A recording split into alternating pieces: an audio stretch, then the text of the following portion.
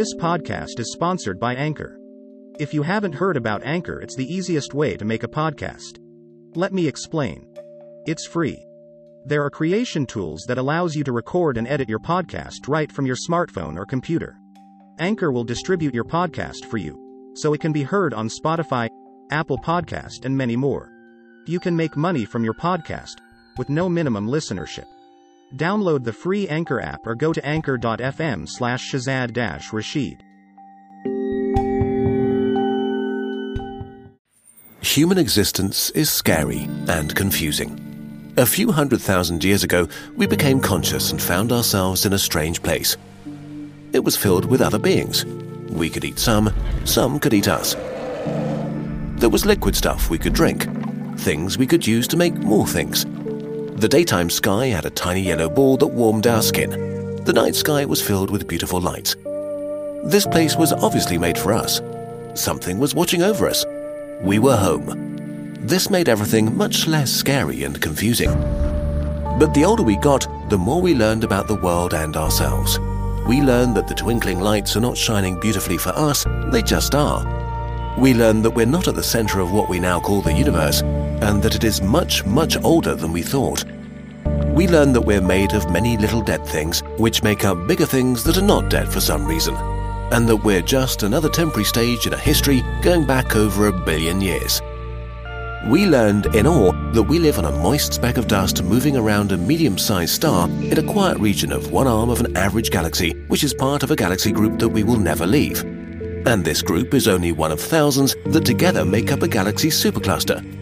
But even our supercluster is only one in thousands that make up what we call the observable universe. The universe might be 1 million times bigger, but we will never know. We could throw words around like 200 billion galaxies or trillions of stars or bazillions of planets, but all of these numbers mean nothing.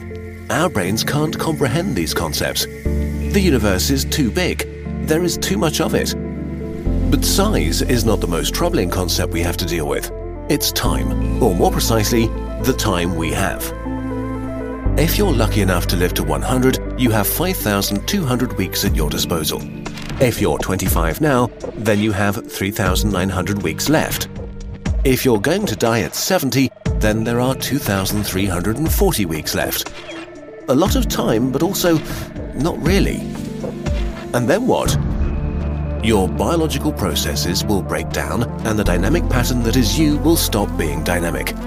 It will dissolve until there is no you left.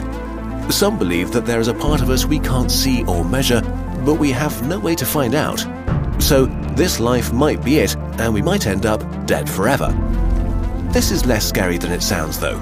If you don't remember the 13.75 billion years that went by before you existed, then the trillions and trillions and trillions of years that come after will pass in no time once you're gone. Close your eyes. Count to 1. That's how long forever feels. And as far as we know, in the end, the universe itself will die and nothing will ever change again. Our videos induce existential dread in many people, and the last few minutes probably haven't helped. So for once we want to offer a different way of looking at these things. An unscientific, subjective point of view. The philosophy of Kurzgesagt, if you want. Please take it with a grain of salt. We don't know any more about human existence than you do. We counter existential dread with optimistic nihilism. What do we mean by that? Well, to summarize, it seems very unlikely that 200 trillion stars have been made for us. In a way, it feels like the cruelest joke in existence has been played on us. We became self-aware only to realize this story is not about us. While it is great to know about electrons and the powerhouse of the cell, science doesn't do a lot to make this less depressing. Okay, but so what? You only get one shot at life, which is scary, but it also sets you free.